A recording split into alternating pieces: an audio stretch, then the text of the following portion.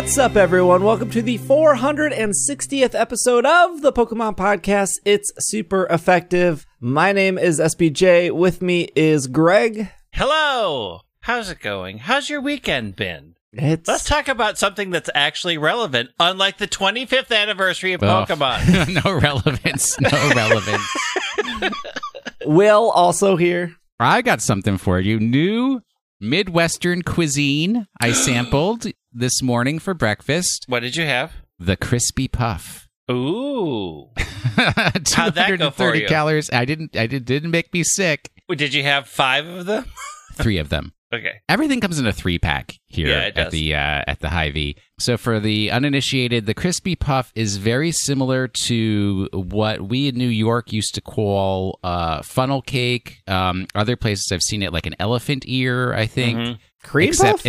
No. Crispy Puff. Crispy Puff. It is the big difference is it's not fresh. Nah, never fresh. Never fresh. And it is covered in that very thick, coarse granule sugar, and then this one had cinnamon. Yeah, they often have cinnamon. Love sugar. It's very, very crunchy. We went to brunch again. We're getting back into our normal swing. We went back to brunch again, and they have a new menu item. They had chicken and waffles, which I had. That's very good. New? Chicken and waffles it's been around for decades. It's new on their menu. Okay, new chicken on their waffles menu. has been around Location. forever, but new at the V Pub. They must be in the Pokemon 25 spirit if they're vamping the menu. They're revamping the menu. They added some new. They were Brent got the best way to describe them is breakfast nachos. Heck yeah, it was nachos with 2 eggs on top and some other. It looked very good. You could just have regular nachos. Yeah, at they breakfast didn't actually time. have the lunch. They didn't have the lunch menu. They only had the brunch menu. And on said brunch menu was the breakfast nachos. Now I want to get that true Minnesota classic tater tot nachos. I know a place that has them. Don't you worry. Yeah, there's a few. I was going to say, I wonder if Psycho Susie's is still doing business, but oof, that place. Well, speaking of places, and that was my transition. Speaking of places, speaking of places, we got Pokemon company's not giving us anything. We do have some Pokemon news, and we only really talked about Pokemon Snap last week. We'll probably talk about Pokemon Snap again, since I think we all played more Pokemon Snap. Will only played 2 minutes last week, so see. It's not going to be good. It's not going to be good. I probably played about 5 hours of Pokemon Snap. It's still not going to be good. That's a good amount. Oh, buddy, wait till we get there. Okay. Oh boy. If you're watching the YouTube version, my room is a mess right now. I'm in the process of redoing my shelves. I'm adding more things. It's like as I find more decorations as I'm cleaning. When we started the video podcast, my room was nice and Greg's was messy, and now it is completely flipped. Greg's is very clean and organized. I admitted that my room was in transition. I have to rearrange my whole house because I'm now working from home permanently. I can no longer pretend that I'm going to an office. I have to actually set up an actual I'm just saying my room is now in transition. Well, and there was a time when people questioned whether I had any Pokemon merch, which now you can see, now that I've moved to my new location, I do have the Thailand Pikachu Game Boy picture frame with no picture in it. This is hard to orient. The Cyndaquil that Steve got me as a gift one time. Up there is the Flabébé. I have the little stuffed Flabébé. Oh, kitty Flabébé. There's a Victini in there somewhere up in that mess. But obviously lots of Monster Hunter stuff. So there you go. I liked your old office better, Will. My old apartment was very nice and very expensive. My new home is a dump.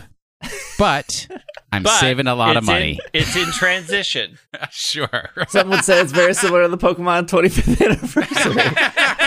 Speaking of dumps, how's the 25th anniversary going? Okay, we got some decent news this week. What? What did we get? I got the news. I got it right here.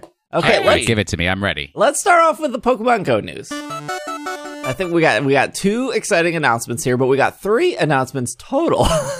Which one is the dud? Okay, so I'm waiting to hear what the two exciting ones were. This was off PokemonGoLive.com. Swablu Community Day featuring Mega Altaria appearing afterwards.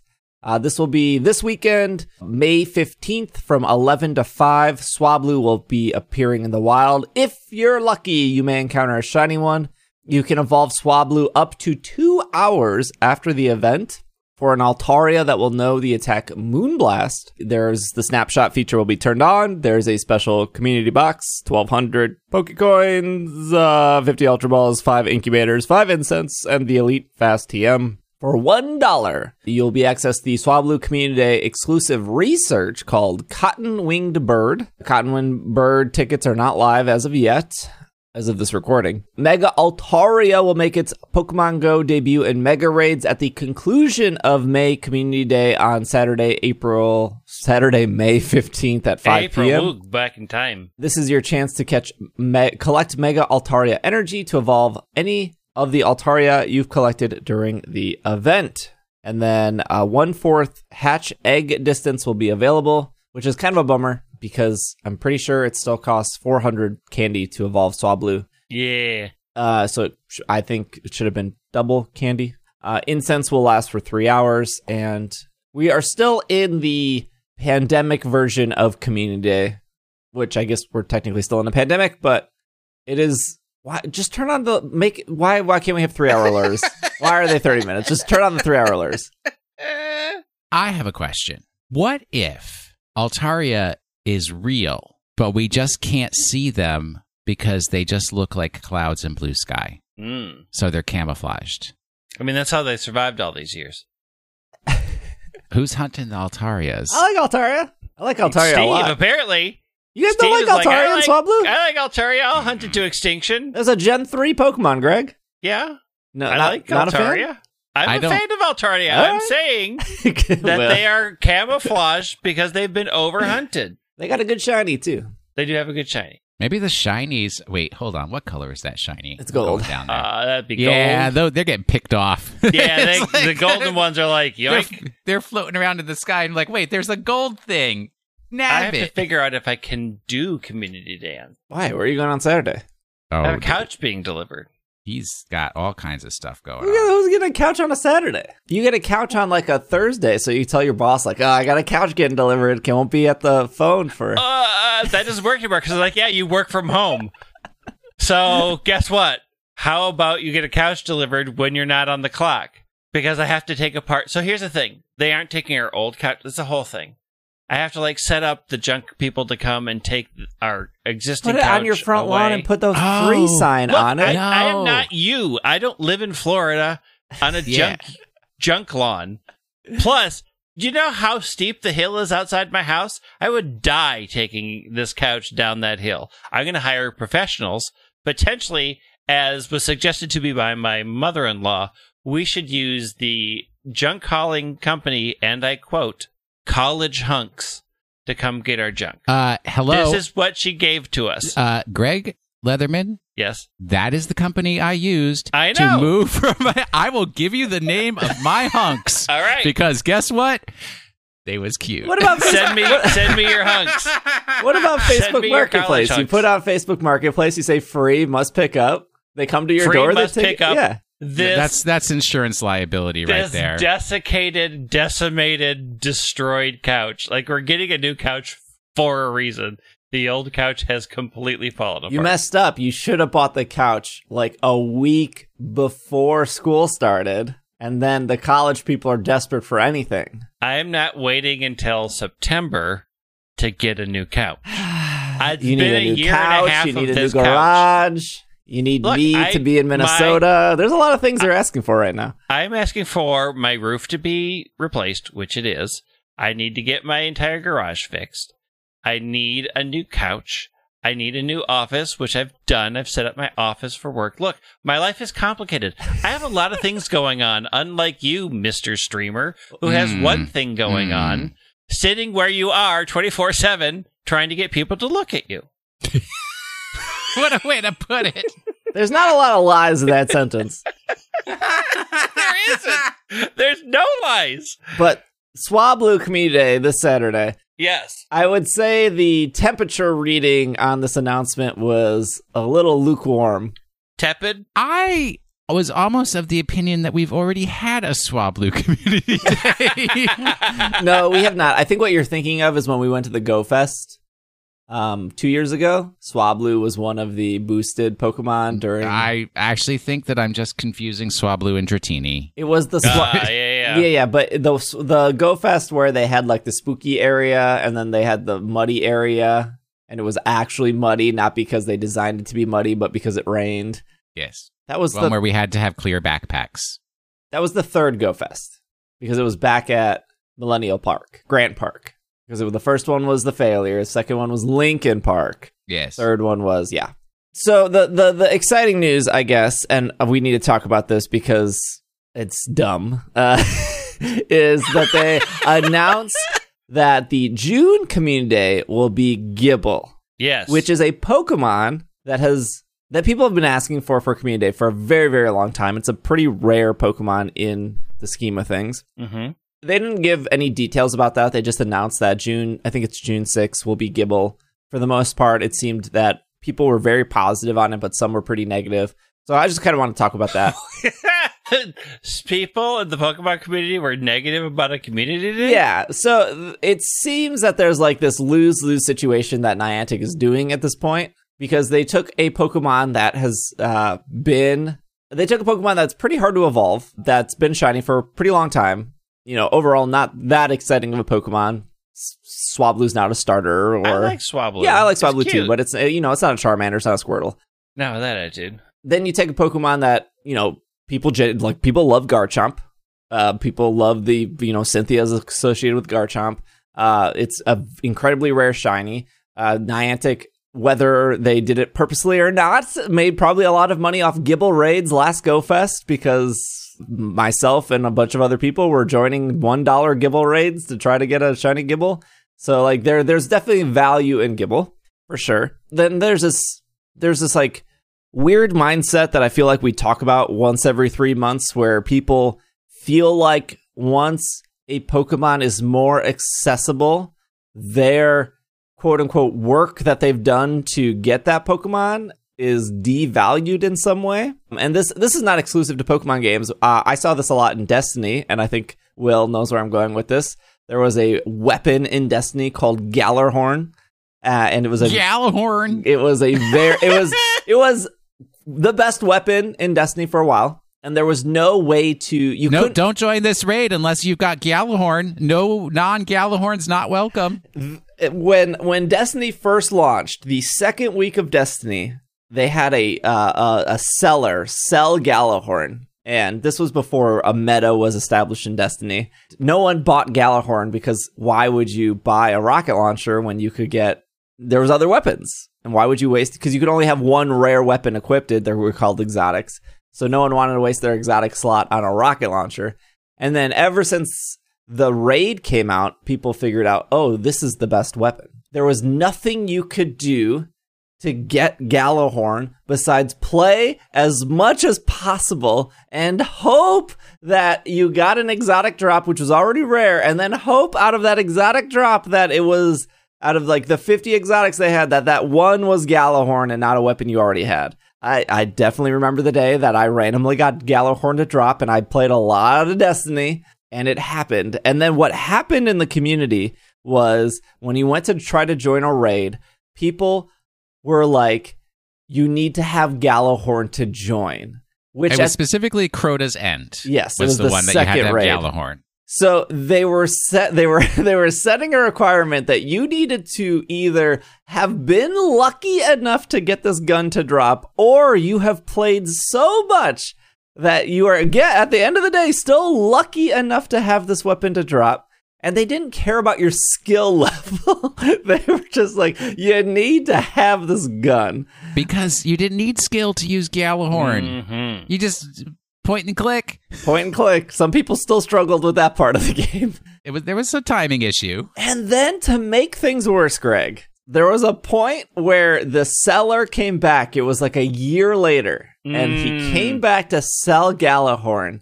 And the community took a darker turn And they said, if you bought the Gallahorn, you're not allowed to join the raid. You needed to earn your Gallahorn to be in our raid.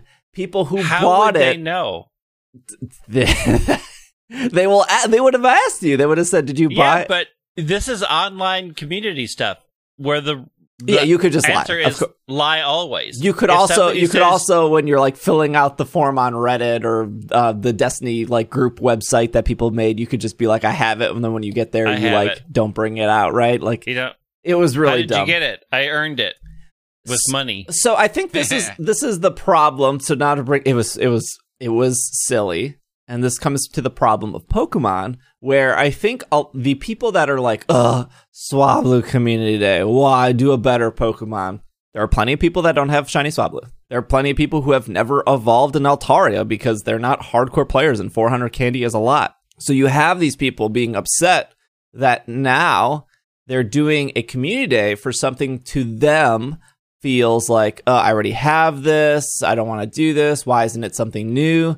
And then on the flip side, you have Gible, and there are probably thousands of people with Shiny Gible out there. And they're upset because they feel like, I spent all these money on raids, or I played a lot more than you did, and I have the Shiny, and now everyone is getting the Shiny. There's this conversation of like, well, my Shiny is worthless now. Your Shiny was always worthless. But my question to these people is, what was it worth? Yeah. Like if you had a 98% Shiny Gible that you spent a weekend grinding, you wouldn't have traded it anyways because the IVs would have re-rolled. You wouldn't have if I have something in my house that I never plan on trading or selling, there's no price on that because I don't plan no one can make me an offer to get rid of it. Like it's not worth anything because no matter what you give me, I'm not going to give it to you. I could find a price. I just checked. I already have a Shiny Swablu, so I'll be taking Saturday off. Thanks. Do you have two? Because you need two. Oh, dang, damn it, you got me. So it's like this Venn diagram, and I think there's overlap of people being like, I already have the Swablu, and I already have the Gible. They're in like this like weird position of they just come off being extremely selfish. Of like, well, I don't want Swablu because I have it. And I don't want Gible because I don't want you to have it. And I just want something brand new. And it's such a weird... Wait, let me add a third circle that's my level of aggravation. Because in the first, 2 years of this game, every other Community Day was a starter. Yeah. And then we had a long break where, 2020, we didn't do starters at all, I don't think, throughout any of 2021, finally, April 2021, we're Snivy. I'm like, okay, I'm going to get my little Tepig, my cutie Tepig. That should be June. It's not. I mean, Tepig and Oshawott would probably eventually come. I don't want eventually. I want patterns. Well, there are patterns. And patterns are important. There is... So the reason I think this is important to talk about is because, if you are upset that Gible is a Community Day, I don't know what video game you've been playing for the last 5 years, but I am impressed that you are upset about this because, I am shocked because if we look if they did Dratini, right? Dratini is the Gible of Gen 1. They did that hurts to say. They did Larvitar, which I would probably say is the Gible of Gen 2. They did Shelgon. Bagon and Shelgon. Yeah. They did Beldum. These are all pseudo legendaries that they have all done. So why would they not do Gible? Spoiler! They're going to do Dino eventually. Yeah. And they're going to do Gooby eventually. And they're going to do Dreepy eventually. It is impressive that people couldn't think that was eventually. They were going to suddenly skip Gible Community Day one. They were just, you really genuinely thought they weren't going to do it? I am taking issue with the fact that you're calling it impressive that people can get upset over a very predictable thing that they're going to get upset over. There is the Venn diagram of fandoms is the middle where everybody's always mad about something. Mad about something. Yes. Because there is some level of bizarro gatekeeping that they are involved in that's now having these other people in that's ruining their special feelings or hurting their feelings. If all you have in life is a shiny Gible and other people getting shiny Gible is like crushing your happiness, I would maybe advise trying to find other things in life that make you happy. Yes. I mean, I'm still here collecting all the shiny Rosalia from my friends. Again, I've been lacking on going into home and collecting. There are people who have been sending them to me. But look, shinies are worthless.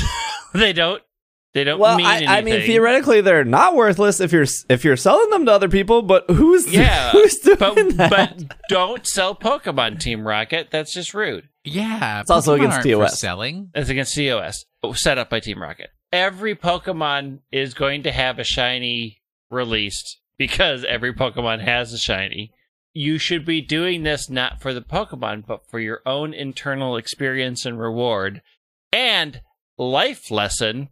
Others people's happiness does not ever need to infringe on yours. You can be happy on your own thing when you got it, when you did. And I guarantee you when you showed a person 2 years ago, hey, I got a shiny Gible, they probably said, oh, cool, I want one too. I wish I had one. And after this community day, there'll be people who'll be like, hey, look at my shiny Gible. And they're like, oh, cool, I have one too. Look. Let's share. I like this Pokemon. The conversation changed the slightest bit. Nobody ultimately cares about your 98 or 100% shiny electronic code. Yes. I need a psychologist, a sociologist. We have a wide range of listeners. I'm sure there's someone in one of these fields, I don't know which is the appropriate field, to Just do an investigation of why in the 21st century we have come to a place where other people being happy takes away from me. I think that's always been a thing. Yeah. We just have the internet to share it now. Oh, it's now more pervasive. Okay. Okay. Yeah, I mean, again, it's just that Pokemon Go will always have an artificial rarity. They will always introduce things that will be rare. Like right now, like when Gible first came out, Gible was impossible to find, and that Go Fest last year made him a little bit more accessible. And then he went back to being rare, and he's in like 10K eggs. And you know, it's also hard for me to feel bad for. So the other argument maybe would be like, well, I spent this much money on incubators, or I did this many raids to get a shiny Gible, and now they're just handing it out for free, which I also disagree with the like handing it out for free. Having somebody give an hour of their time or 2 hours or 6 hours of their time is not free. They have a set window to go and do something, and if they skip time it, they is skip the it. only real currency. This Correct. is true, yes. If you're to the point where you're spending $50, $60, $70 on raid passes or incubators, where have you been for 5 years? This game has not changed. When it first came out, it was impossible to find a Dratini. Dratini was very hard to find. Do we remember when they made Mareep the rarest Pokemon in the world? It is a sheep that you found on Route like 207 or something. Yeah. And like they have artificially made Pokemon rare. And now when they did spawn Mareep like 6 months ago, people were like, oh, look at all these Mareep. Blah, blah. I already got like, sick of Mareep. There will be a point where you will be sick of seeing Dino. Well, like right now, Dino is impossible to find. In 2 years, you'll be like, I'm swimming in Dino.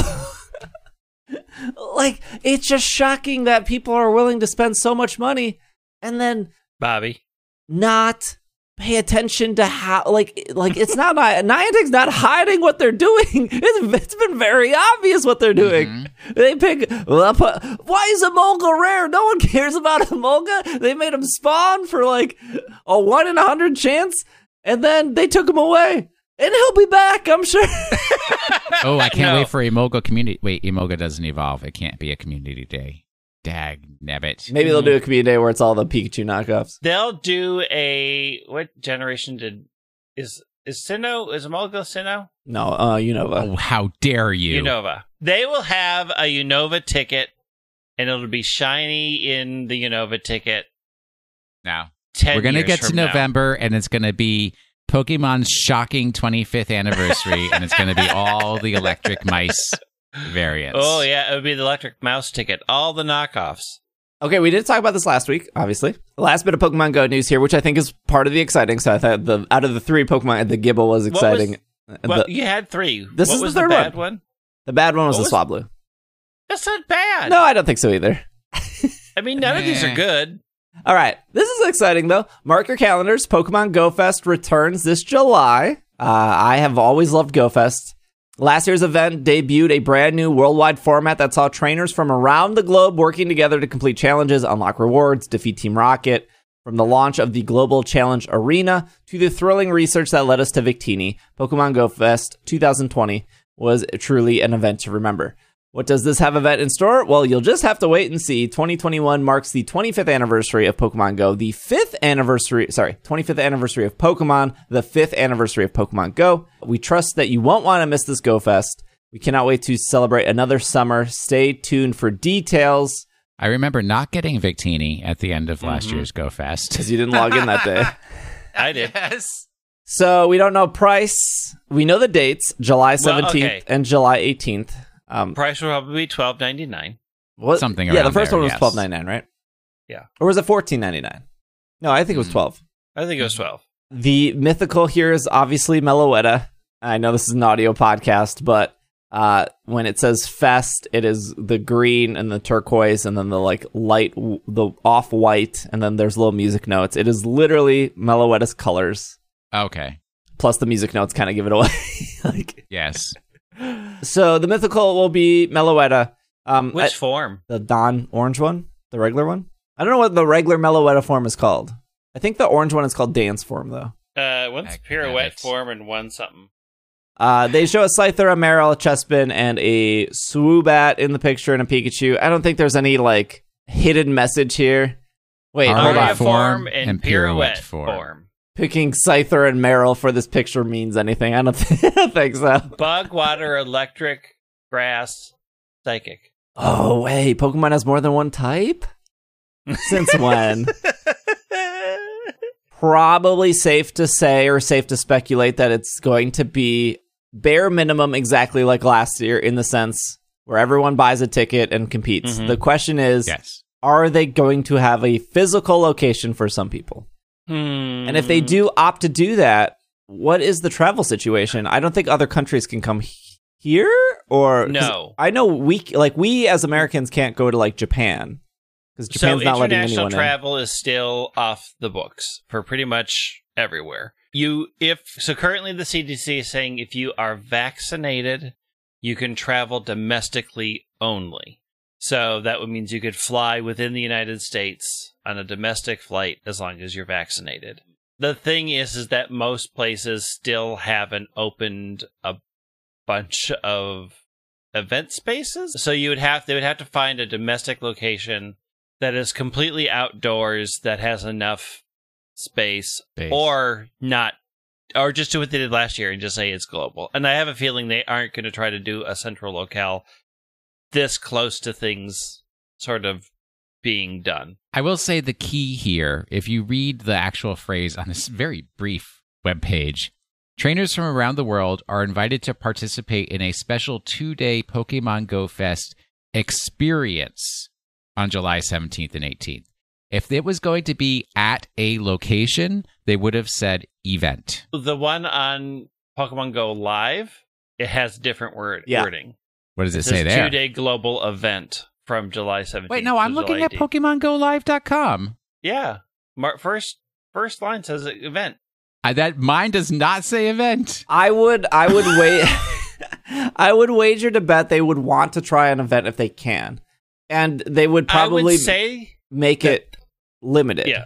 So I would say that would have been possible if things didn't look so dire 6 months ago, because there's no way they could plan it within at the beginning of April for July and have that much time. Like that's a short window for things to have been released up. They would have had to have started opening things up and started planning this well before things looked better for people being located in one central location. Yeah, I mean, I'm sure they have venues booked.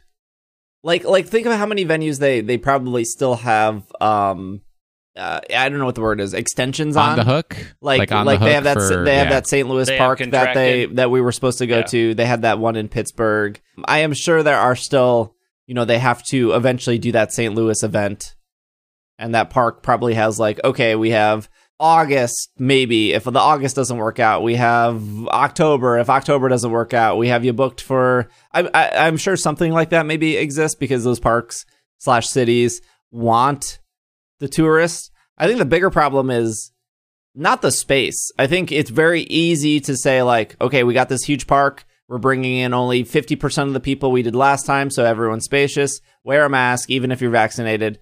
I think that's the easy part. I think the hard part is you're bringing all people to a city, and those people are going to go into restaurants and go into hotels, and that is harder to control. Mm-hmm. And Niantic would feel responsible for that. Because they're the people bringing everyone to the city, even if it's at half. Like when we went to Mall of America. I mean, obviously you guys were just down the street. I came out of town, and I got a hotel that was connected to Mall of America, and the mall was I would say normally busy. I wouldn't say the mall that day was incredibly busy. It was a little lighter than normal. It felt like a little, yeah. But when we went into the hotel, it felt like I was at a convention. I waited in line for 30 minutes. You had to wait in line to get up to your room because they were only allowing one person in the elevator at a time, and they had somebody managing the elevator. It very much felt like I was at a Gen Con where there's too many people here, and I can't even get to my room fast enough because I gotta wait in a line to get into an elevator. And that's what I would imagine. That I feel like is the problem with the physical Go Fest. Yeah. That the fest itself, the things around it of waiting in line at a restaurant, or the restaurant being too crowded, or the hotel having a full lobby because people don't know where they're going or they're planning. It's But I would assume Niantic would love to do the event because they love live events. They love live events. I just don't think. I also still feel they have something to prove after year one, right? We can do live in-person events. And people love them, yeah. So we're just going to do it here. It's July. It'll be nice. Yeah. Oh, I'm still going to Chicago. I'm just going to pretend.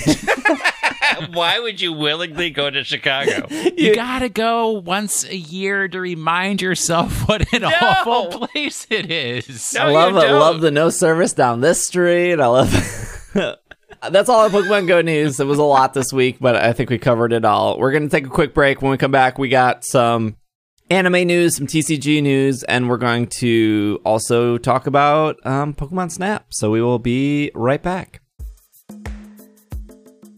This episode of It's Super Effective is brought to you by Shaker and Spoon.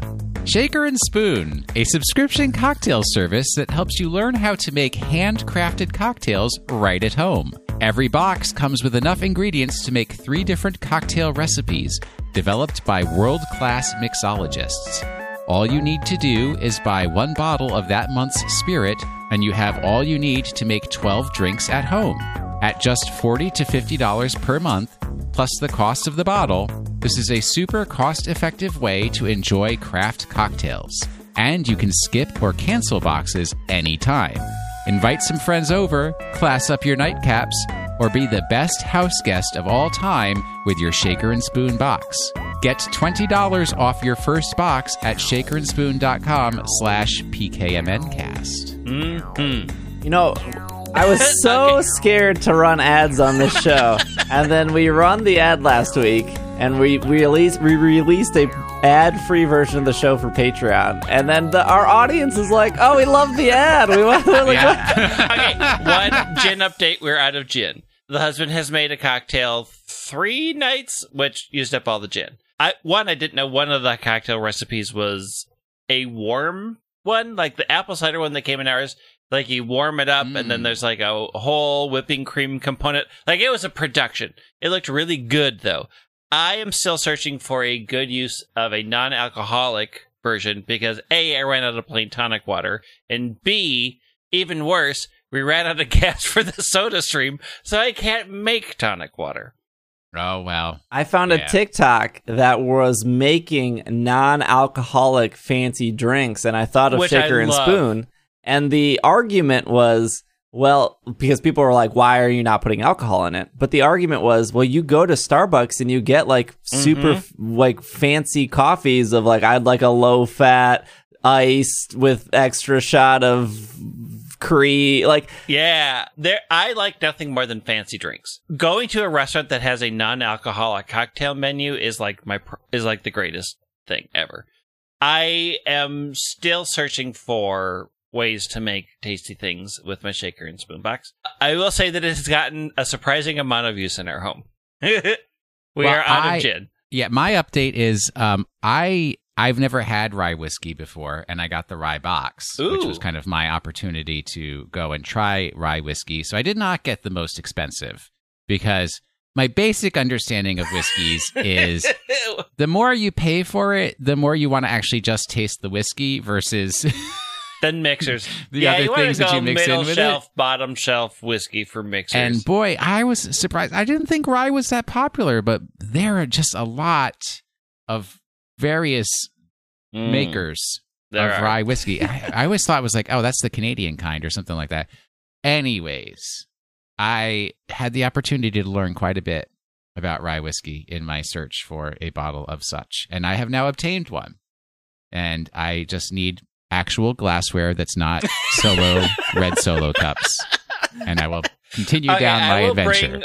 I will bring our collection of somebody gave us fancy cocktail glasses. We will test. We will do an in-house alcoholic, non-alcoholic cocktail. I also like in the box, like it not only does it give you the recipes and like the videos of here's how you would do it, but it's also like this is the glass that you would use. Here's like the equipment you would use, and that is it's really quite helpful. Informative. I was very impressed by the box, and we are keeping the box after because I can put gaming stuff in that really nice box. You can get $20 off your first box at shakerandspoon.com/PKMNCAST. And we are back from our break. Before we get into the anime news and the TCG news and the Snap news, Masters has characters in it. No, we're not doing the Masters thing because that's the show's already running long. We relaunched the Patreon in the month of May, so I wanted to let people know the Patreon's relaunched. All the reward levels are redone, starting at $5 a month. You can get ad-free version of the show. You can get into our Slack community. You can also get our 2 bonus podcasts. I'm promising every single month. The first bonus podcast just went up this past weekend. So if you sign up for the Patreon, you do get access to that right away. You also get access to all the other bonus podcasts we did last year, which was me and Irene and myself talking about the Sun and Moon anime. You get all that. But the first bonus podcast of May has gone up. It is a 45-minute conversation with Nick and myself. And we talk about his music career and him making the break music for the show and the Kickstarter and how we wanted to do vinyl, but vinyl was too expensive, so we did cassettes. So that is up on the premium podcast feed. If you are interested, we have a lot of cool rewards. If you want postcards and stuff in the mail, you can go at the $10 level. And the cool thing we're doing for the month of May is if anyone who signs up at a $5 level or more, or upgrade to the $5 level if you're below that, you will get a 6-song album from Nick of the new break music that we've been doing. So that would be like Mega Houndoom and a couple other songs that have recently appeared that have not appeared on the Kickstarter album that went out to people. If you just want the music, you sign up for the Patreon and then you can just cancel at the end of the month. Or if you decide that you like every other feature we're offering, you can stay. Finally, sorry, there's a lot here, but very excited about the Patreon relaunch. Finally, if you decide to do a full year at any tier, $5 or $10 or whatever, you get 2 months free. So you're paying 10 months but getting 12 months. That's how it works. Math. So if you're interested, patreon.com/PKMNCAST or just ise.cash. .cash is the hot, trendy new .com. .cash. ISE at supereffective.cat. Makes sense. Anyways. Moving on. Speaking of anime, the latest Pokemon season, Pokemon Master Journey, will be available later this year. Ash's journey across the vast, thrilling Pokemon world continues with a new season, Pokemon the Series, kicking off later this summer.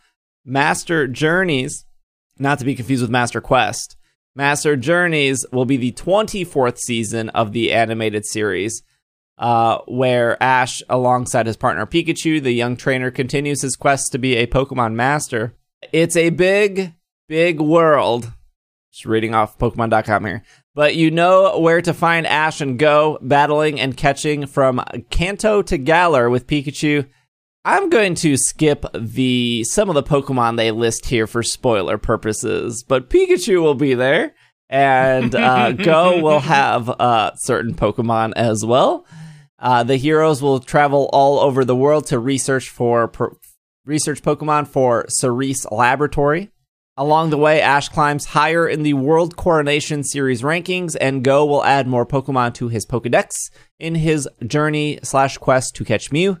Meanwhile, Chloe will take her first steps as a Pokemon trainer when she meets a mysterious... I won't say what the mysterious Pokemon was. I'll leave that to you guys. I mean, you can just read the press release if you want to. New friends, returning rivals, and exciting adventure as the journey continues.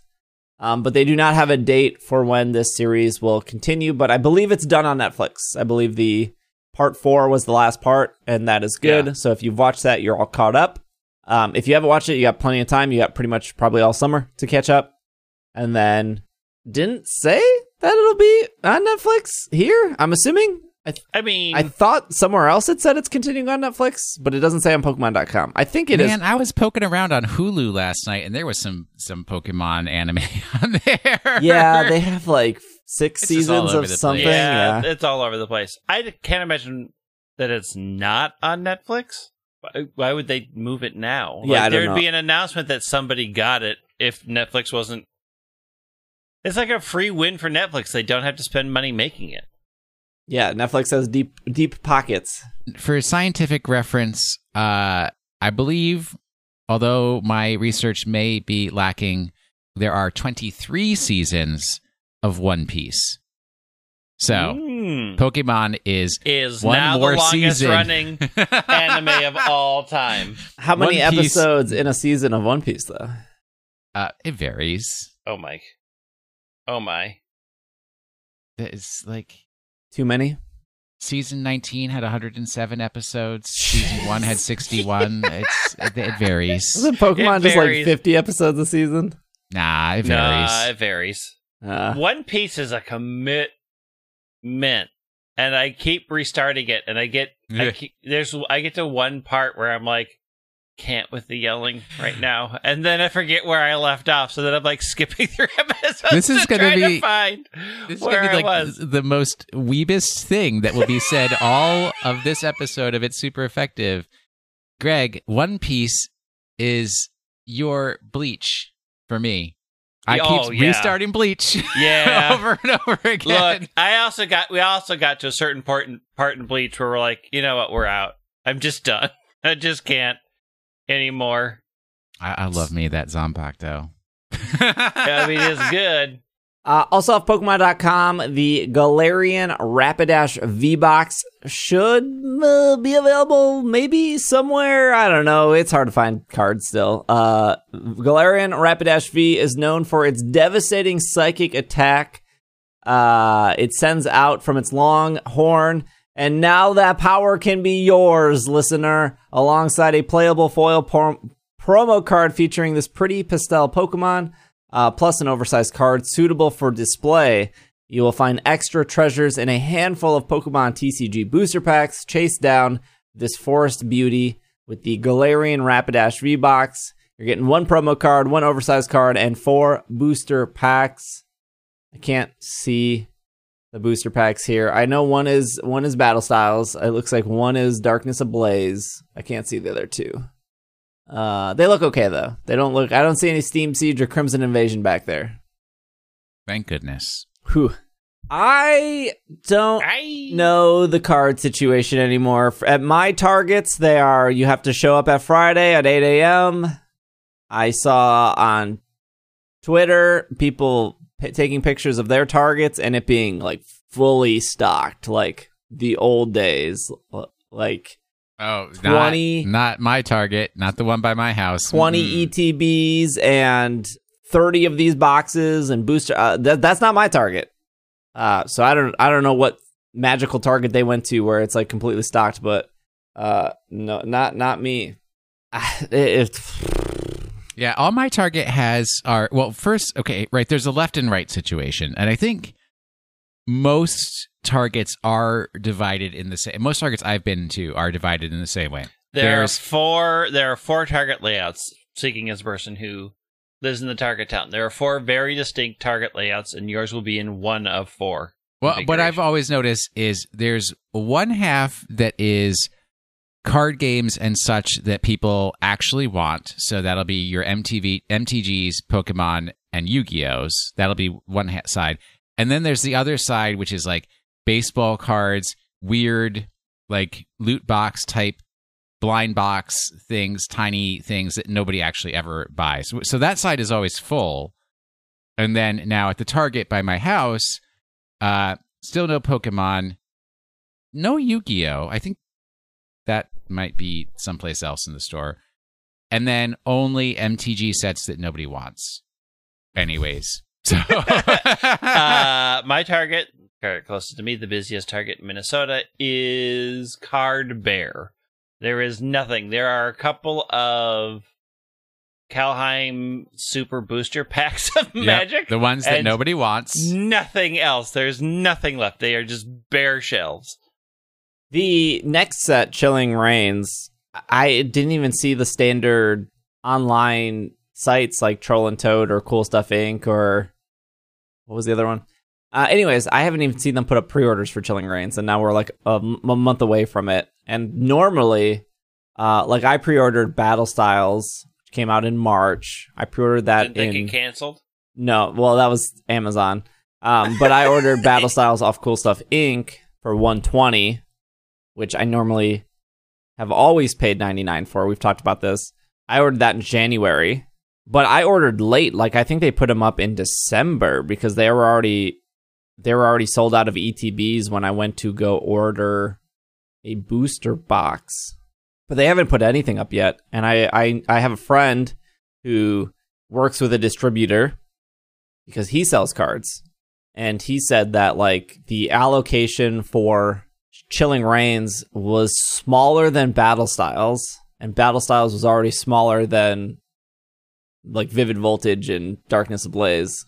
Even though like 3 months ago they said we're ramping up production, we're making more, we understand people can't find cards. I don't know. It's still not fun. It's still not fun to just collect Pokemon cards at this point. It's real rough. It's dark days. It'll pass soon. Dark days. Money's going to start going into them NFTs. People won't want physical stuff anymore. Actually, should we start a Pokemon NFT? No. ISE, you could own this. You could own this 4 seconds of ISE NFT. If you want something, let me just say, get your Ethereum wallet set up. It's coming. Well, tell me about your 5 hours of Pokemon Snap. Okay, so here's the issue. Because even though, yes, number one, love Pokemon Snap, love playing it. I have added it into my rotation of something that I play every single day. But my love has taken a dark turn. Uh-oh. Because... It's only been out for 9 days. I know. Look, things happen fast. Even though I love playing it a lot. And like I will literally sit down and I was like, because I have like my 3 games that I'm going to do. And like every time I sit down and play games, I do a little bit of this one, a little bit of that one, a little bit of that one. So Pokemon Snap is in there. I really like chasing that Meganium. And I think I've chased the Meganium probably 30 times now. So of my 5 hours of play, 3 hours is me chasing Meganium. 2 hours is daytime in the first park, nighttime in the first park, and probably 15 minutes of the jungle because I've finally gotten into the jungle. I mean, that's fine. That's good. I repeated the park a lot after. Yeah, that was like the first course I repeated over and over again to try to like figure out the secrets. I find the game to be so difficult, and I'm like, I'm gonna get it. I'm gonna get it. I'm gonna do it again, and I'm gonna get it this time. And then I don't get it. I'm gonna get it. I'm gonna get it. I have an update about my controls. It turns out, because I bought a Pro controller, it's helped slightly. But apparently, my Joy-Cons have developed the drift, which is why I think I was fighting against them more than probably everybody else was. Also, I worked very hard to get my Pride picture up, completed, and done. So, all of you listeners, go to my Snap page for June. I have a Pride picture up. It is very important. Go support my happy Pride photo on Pokemon Snap. Thank you. One thing I keep having an issue with mentally is keeping in mind that the circle selector is more important than the camera. Like, so the left stick is more important than the right stick, and the left stick should be on the Pokemon that you're trying to take a picture of, because I've had situations where I have like a ducklet that is like smiling and its wings are up and it's just the happiest little ducklet, but my circle was pointing at a Swanna. It said, it's a Swanna photo. I'm like, and I'm like, no, this was a ducklet. It's a good ducklet. Look at the diamond ducklet. Professor Mirror, you need to get better glasses because your prescription's bad, because you are clearly missing the thing. First of all, I can't get it more in the center. Second of all, this thing is gorgeous. I took a screenshot of when I beat the game. So I got credits as well. There's no winning at this game. It is a constant life devotion. So getting credits. So for me, it was 5,700 photos taken, 27 hours and 9 minutes. And then the total Pokedex score was 1.4 million. And since then, I am up to 40 hours of playing, and my Pokedex score is at 2 million. And I think I'm at like 7,000 photos, because I think you get like a little achievement unlock at 7,000. So yeah, 40 hours in about 10 days. I said this last week, I'll say it again, I'm glad I was wrong. I didn't think this game would be longer than 10 hours, and I am still like 19 Pokemon away from finding every Pokemon, because I think there's like 214. And that doesn't even count getting 1, 2, 3, 4 stars of every Pokemon. That obviously doesn't count the 4K of everything. There are some things that don't specifically matter, but could matter to you in the sense of wanting to be a completionist. So, for example, like there is every form of Vivian in this game. But you could just say like, well, I just took 1, 2, 3, 4 of Vivian, and they're all 4K, so I'm done there. But there's like an achievement, a title, I think they're called, where if you get all the Vivian, it unlocks that. So even though that your album doesn't necessarily remember all 17 forms of Vivian, something like that. Wait, does it also have Pokeball form? The Pokeball form is in the game, yes. Dang. Is it? Yeah. Every form is, even the fancy form, all of them are. They're like really hard to get. I think we talked about this a little last week, that Snap is also a puzzle game. Mm-hmm. And I have still, at this point, 40 hours in, I haven't looked anything up. Sometimes I guess I spoil myself when I'm looking at other people's pictures. Like, for example, there's a picture of Kangaskhan holding her child up, and then there's like a Minior in the sky. And it's like, oh, I've never got Kangaskhan to do that. And I bet that's the 4-star, because that's what I'm missing. So how did you? So now that that's spoiled for me, but there's still the puzzle of like, how did you get Minior here to get Kangaskhan to lift up? So like, it's a spoiler, but also it was like, oh, cool. Now I know how to do that. But I haven't gone out of my way to look up anything. But I will say that the game, the research tasks, I said it yesterday, the last time, and I confirmed it. The research tasks, some of the things that they ask for are the 4-star picture. Mm-hmm. So it will ask for specific, oh, I've seen it do this. See if you can get a picture of it. It doesn't tell you that's how to the do Len it. Talk, the Y on the main screen. But I love those. That picture that you're mentioning, I know that that's a task because I saw it and I went, oh, I have no idea how you do that or where that would happen. Those are the things that keep me going back and back and back. And it's like one of them was catch a photo of is it Quagsire? Like Quagsire jumping. Mm-hmm. And it's like I just got it. I got it right down. And there was a Beautifly like flying in from the side and Quagsire's jumping, and I was like, yes, I got it. I got it. It's avant-garde. Now that I'm like close to finishing the Pokedex and I've seen credits and now I'm just trying to beat scores and stuff, I am feeling that like grind in the sense of I kind of just want to look stuff up now. Like, there are things in the game where I guess the word is hard.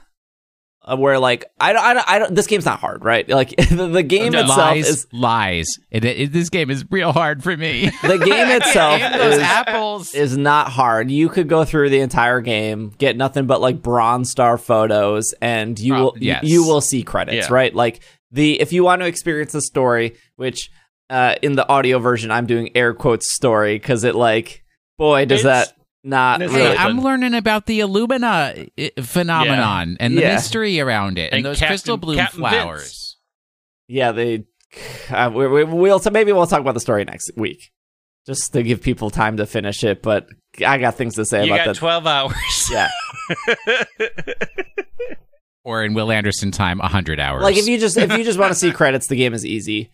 There are things where you have to be very precise and you have to do a lot of trial and error. But the problem, and I think this is why some people might say like the game is hard. The game doesn't give you feedback. You don't know what is working or not working without just trial and error and sinking time in. And I don't 100%. I don't think that's like, I don't know if fair is the right word. But I remember when Travis was on the program, they were talking about a specific kind of TV show. Oh gosh, what was it? But their example was like, no, it was a podcast. It was one of those audio dramas, kind of like Welcome to Night Vale. And they said specifically, the show is only mysterious because they're purposely holding out so much information from you. Yeah. And that is the thing they're using against you. Whereas if they said one or two things, it would make sense. But the only reason the mystery is there is because they're withholding a lot of information and they give it to you later to be like, oh my gosh, you never would have thought of this. And it's this weird trope. And ever since they said that, I always thought about it of like, you kind of see through the facade that they're putting up. And yes, this is called Death Note plotting right here. So I'm watching an anime that is doing this exact thing. And luckily the anime is still really good, but I'm getting to the point in the anime, which is, so what, I was reincarnated. Oh, I was reincarnated as a spider, so what? It's fun, but they withhold a major point of information for 12 episodes, and then when they finally reveal it, you're like, well, no wonder nothing was making sense. Like, you needed to tell us this up front, because we've been literally sitting here going, what is even happening in this show? This doesn't make sense. I actually appreciate it in Pokemon Snap, though, because when I have those moments of, oh, let me just like fidget with the buttons and wait, I'll do a scan, I'll throw a fluff fruit. Oh, wait, something happened. And I'm like, oh, something happened. Okay, I'm going to go through it again. Yeah. And I'm going to remember to do it on purpose next time.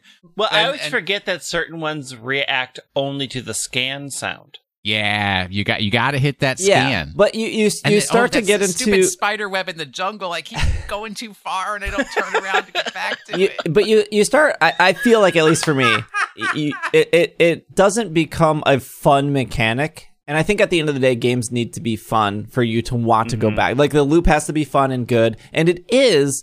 But then there's like a point of frustration. For example, in the snow level, there's 2 Snoms. And I can't get good pictures of them. And I know you can get good pictures of them. I can only get like bronze 1-star pictures of them, and I see them, and it's a very short window, and I know that something needs to happen. And I've gone through the snow level a dozen times, and I cannot figure it out.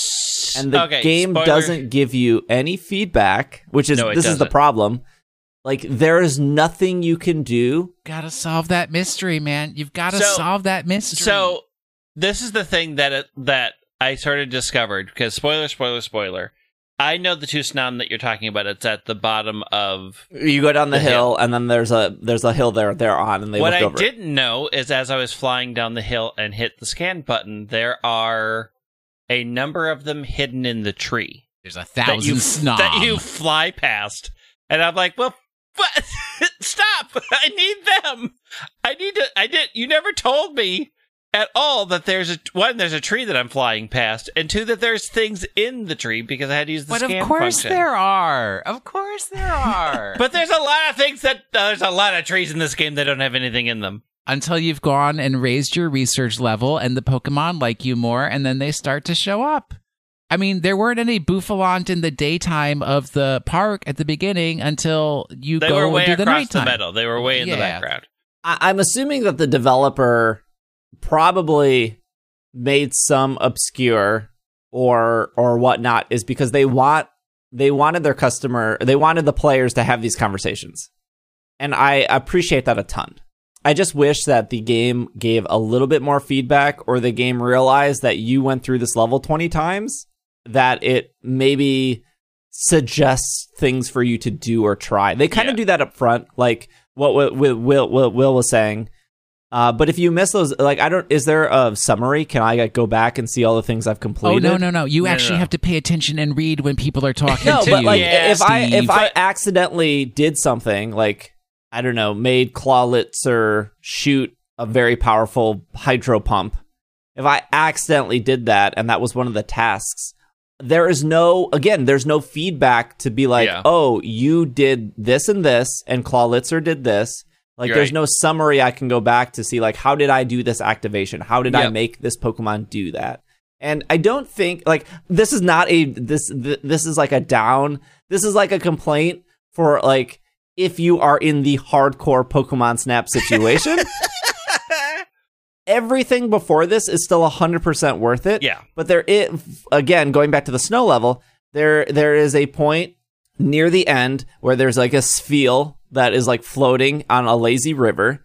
And if you just happen to hit him at the certain point with an apple, he stops, and then a Swinub will cross over him. He'll use the Spheal to cross over the river. But then the Swinub doesn't do anything. But then, like, why is that Swinub crossing the river? To get to the other side. Right. Yeah, obviously. And then there's like a little like air burst coming out of the ground. So you're like, okay, I gotta get the Swinub to do that. I'm assuming I gotta get the Swinub to do the air burst. But when you're doing that level like 12 times, at a certain point you're just like, what is the solution? This is just like, to me, it's very almost like a throwback to 80s video games. Where it's like the difficulty was just in discovering the pattern. What do I have to... Yeah, the pattern I have to do to get past with the this. Swinub example, that's at the end of the level. Yeah. So you have to go through... That is the initial problem. That's the challenge. Is that's like the challenge. like each level, that level in particular is a little bit longer, which is cool. Some levels are shorter, some are longer. That one's a little bit longer. It's like 3 minutes. Even if you decide to skip everything and hold the R button to zoom past, you're not going that much faster. So you're like, instead of waiting 3 minutes, you're waiting like a minute 40. And then you have to be precise. And if you mess it up, there's the ending. And guess what? You got to do it again. Guess what? You got to do. This sounds like a complaint. And I guess it is a weaker part of the game. But your only other solution at that point is, okay, just go to Cerebi and look it up. I will say that I got that level of frustration in getting my Pride picture because the solution isn't obvious. Like, there isn't an obvious solution to how to make that event happen. And I ended up looking it up because I'm like, I have done this course 10 times now. And I have checked everything that I can possibly look at. I have scanned every section that I can possibly scan, and I am not finding it. I just cannot find the solution. And I looked it up, and it is so precise that has to happen at such a precise moment that if you miss it, you just have missed it. You have to know that it's there. And I don't know how you stumble upon that. I think it's okay to look things up. I think it totally is. It's a throwback to like being on the playground with your friends and being like, "Hey, did you get this thing in Pokemon Snap?" And you're like, "No, I didn't figure that." And they're like, "Okay, so this is what you got to do." And then you're like, get so excited because your friend finally told you like that thing that they figured out. Well, my friend on the internet tells me a lot of things. That's where we are, right? 2021. Yeah. Right? It's not I did look it Park up. Avenue School in 1984. Once you know the solution, it's like knowing a puzzle. Like, once you know the solution, you have it. And it's why it's kind of hard. Then you have to execute it. Yeah, you have to execute it, but it's kind of like playing Portal twice. Like, the first time you play Portal, you're like, "Oh my gosh, this is amazing." And then the second time you play it, you're like, "Well, I know the solution." like yeah, but I still played it 6 times because I really like that game. Yeah, it's still fun.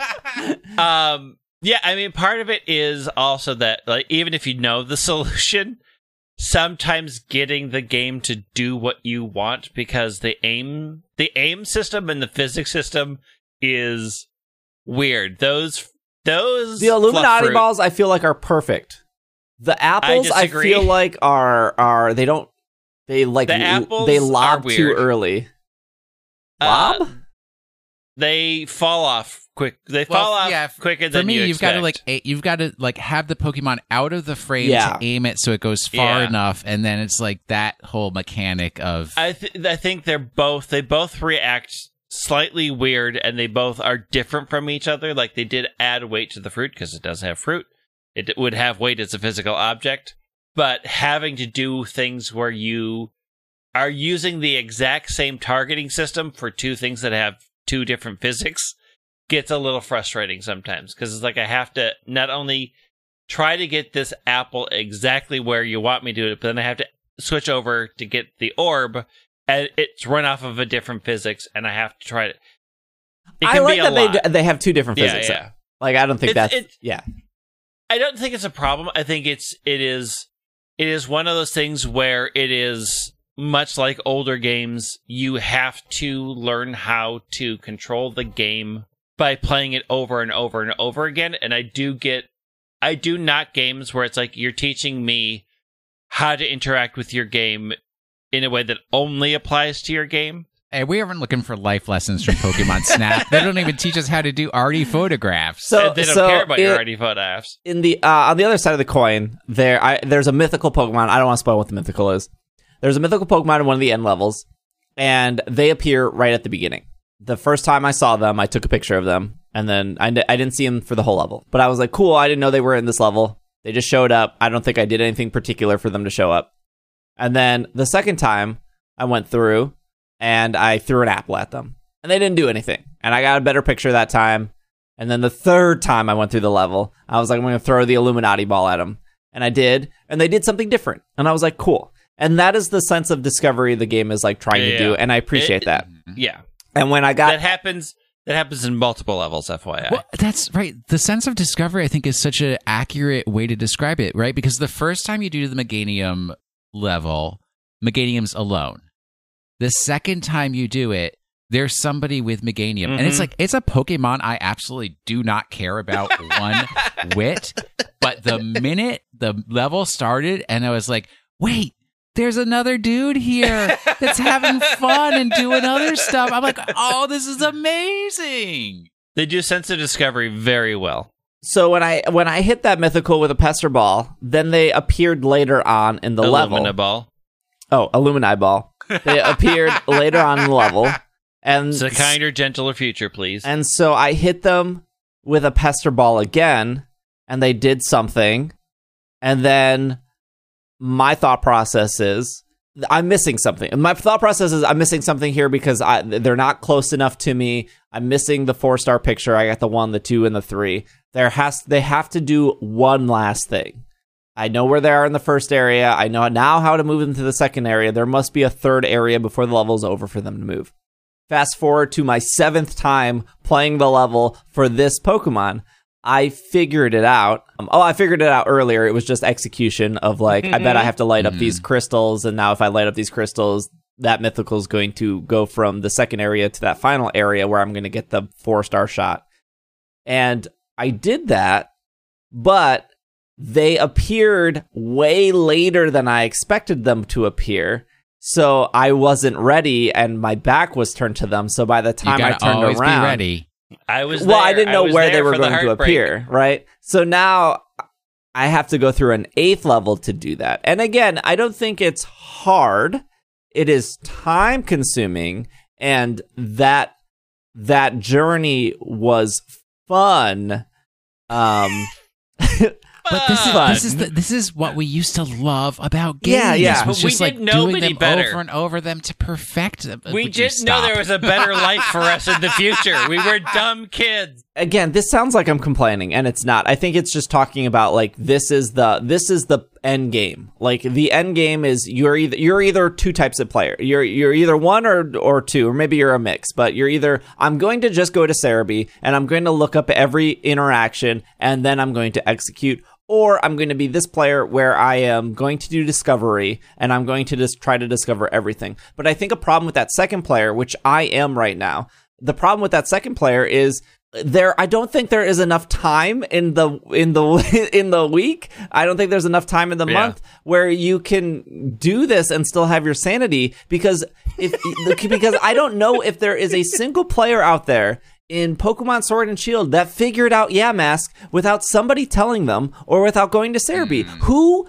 figured out Yamask, how to evolve Yamask into not Cofagrigus, into Runerigus without looking it up? Like there has to be a certain point where you're going to start looking stuff up, and I think that's okay. I think that's totally fine. But I think that if as long as you like that sense of, as long as you're still having fun with the sense of discovery, and as long as you're dedicated to trying to complete the Pokedex, I think you will really enjoy the post game. I think most players, and I think most players will probably get to credits.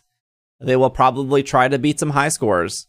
They will probably try to finish their Pokedex, and they will move on. And the reason I've established everything up to this point is because, like every video game that comes out, the conversation is always, do you think there will be DLC? And I just don't know if that is... one, I don't think DLC is needed for every game. Two, I'm not 100% sure what DLC would be adding...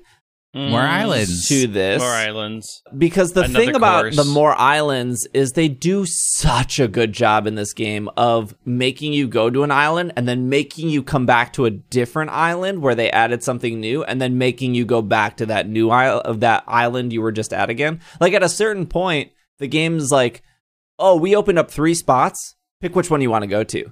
And you're kind of like, It's like a good overwhelming feeling of like, oh, I got 3 spots to go to. Well, I want to go. I want to do this one once, and now I want to go to this one, but I'm going to do this one twice because it was so fun. And then, like when you get the credits, they open up another area. Like the amount of areas in this game is incredible. This game is going to take me forever. Like the first Pokemon Snap had 6 levels, 1 version of each level. I'm sorry, maybe 7 because the Mew level. No alternate paths, and you just did it. This is like 11 areas, and every area has a day and a night or an evening, and there's like there's different routes. Like, the game is 1,000,000% to me worth the $60. But as for people being like, is there going to be DLC? I think the thing that holds me up on this is sure, any game can have DLC, but the thing I think holds me up is there is so much content here.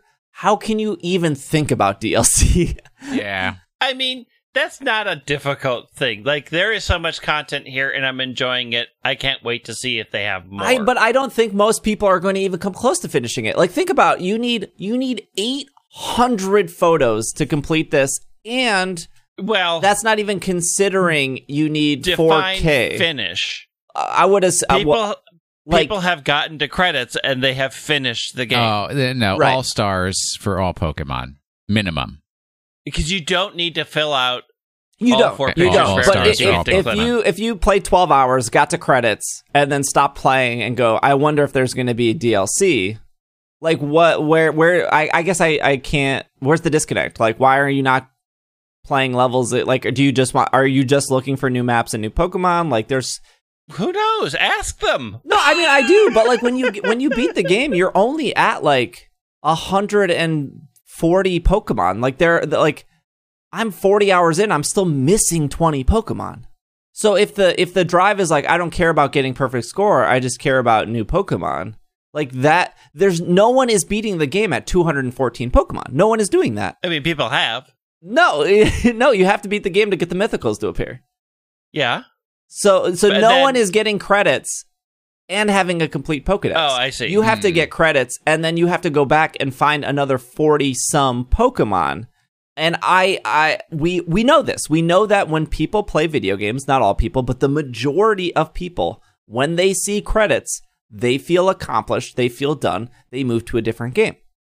And that's fine. That's normal. Not every Pokemon player in the world is a shiny hunter. Not every Pokemon player in the world is going to grind the battle tower when they beat Sword and Shield. They go through their journey, they get their 8 badges, they see the credits, and then they hop back on Fortnite. And they feel like that game is a valid $60 of their time. Speaking of, my watch has now confirmed that we have discussed Pokemon's new Pokemon Snap more than we talked about Omega Ruby and Alpha Sapphire. I mean, it's because I wasn't on the show. I would talk about those two games forever. I just think that the game has so much content that most people, and maybe I'm wrong, most people will not seek out because they're just done with the game. But for the people who want to try to get all 800 pictures, or even take that further, get all 800 pictures at 4K, that is a long game. And I think a very, very small percentage of people are going to do that. So I'm not seeing where the DLC fits in.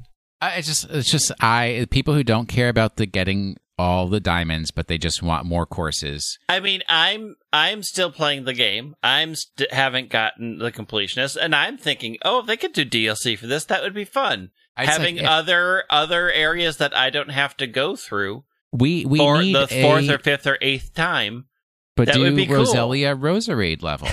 Even if those are the only 3 Pokemon in the entire level. I'm there for it. I'm paying $100 for the DLC. Please. Yes. Like, I think you think the desire for DLC is based out of boredom from the game, and that is not often where people's DLC wishes come from. A lot of people's DLC wishes come from, I really like this game. I want more of it. I have this package. It would be great if there were also more islands that came later. Yeah. But I'm saying, if your desire is, I want more stuff, I'm saying there is more stuff after the credits. There's a ton of stuff after the credits. It's a different kind of stuff, right? Because like with Breath of the Wild, you could, defeat Ganondorf or whatever, and like not want to go and find all the Cracker Rocks. But you'd still want DLC because you're just like, I want more adventure. Right. People want DLC for different reasons. Like, I still haven't gotten all of them. I'm still going back to these courses and saying, I want to see what's new here. But I would also like a new course, a new area. New courses are being given to you after credits. Which I've been to. I still want the DLC. Yeah, even though you do those, you still want more Pokemon. That the X version of this one place that I've been to is a new course. It technically is, but it's not necessarily a new biome. Completely new biomes don't open up. There's not like a swamp area that has suddenly appeared in the middle of everywhere. They could do a swamp. They could do a perfect garden. There are things in a DLC that I would want in addition to the already enjoyable experience I'm having with the game. They could insert new Pokemon into the existing pathways. Yeah, I mean, they could. I guess I'm just on the side that they made a complete game. They did. It is, yes. And that like, and if now you want more. I want more of a good thing. If you want more after the credits, I am assuring people who maybe are on the fence that there is plenty to do after the credits. But that having more to do after the credits still doesn't negate a desire to have a DLC. Remember, the desire to have movie. It did not need 18 sequels, okay? And yet still DLC is for people that are like, I want more.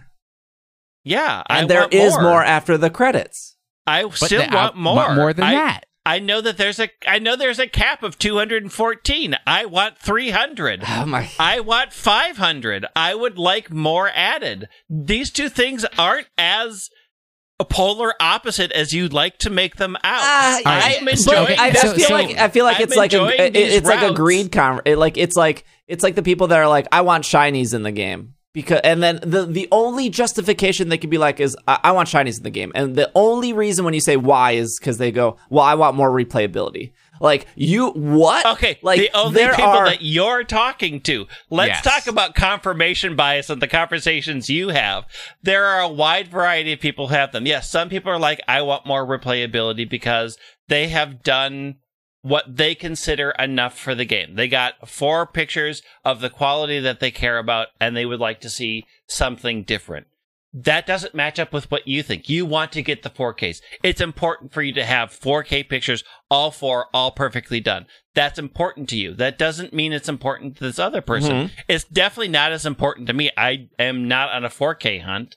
I would like to get 4 pictures in each. I don't care about the quality. Because the quality is already weirdly... I don't agree with Professor Mirror as it is. He can just take his opinion and go elsewhere. I want to do these interactions. I can still want more. I can still say, I really like this game, and I would like more of it. It's saying I would pay for a DLC because, yes, it's a complete game. And if I never got a DLC, I would be happy. But I also wouldn't turn away from a DLC coming. Yeah, I'm not saying I would turn away from a DLC coming. The thing that makes me happy in this game isn't even the taking the pictures. It's seeing Pokemon running around and making noises in a natural environment. And you're like, this is what the Pokemon... That's why I ride down these paths and try to unlock new Pokemon and new things so I can see them running around and doing stuff. The pictures are like, yeah, of course you have to do it or else you don't get to unlock this stuff. Yeah. I would like to see more biomes. I want to see more Pokemon out there. I would like to see more Pokemon in their natural habitat. Sue me.